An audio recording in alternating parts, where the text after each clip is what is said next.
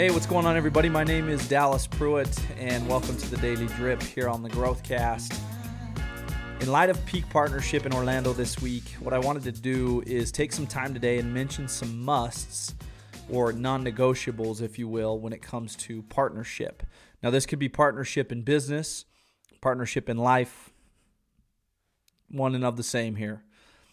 One must is that you must have self-respect. So when looking to your partners, do they demand the best for themselves? And in that same light, do they demand the best from you? Another must or non-negotiable is self-awareness. Are they aware of their triggers? Are they aware of their emotions? And are they working to find their blind spots and humble enough to admit when they are wrong or when they have made a mistake?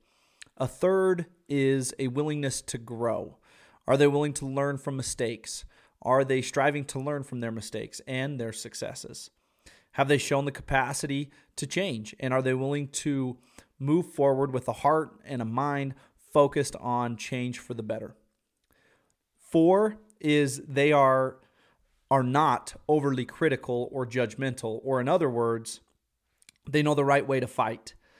Meaning, can they deal with conflict in a non-judgmental way? Can they deal with conflict without placing blame or pointing a finger?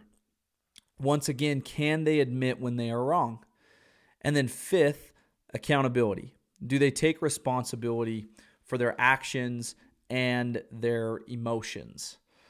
These 5 things aren't things to look for only in your potential partners. These are things to live by as a person looking to become a great partner in life and business.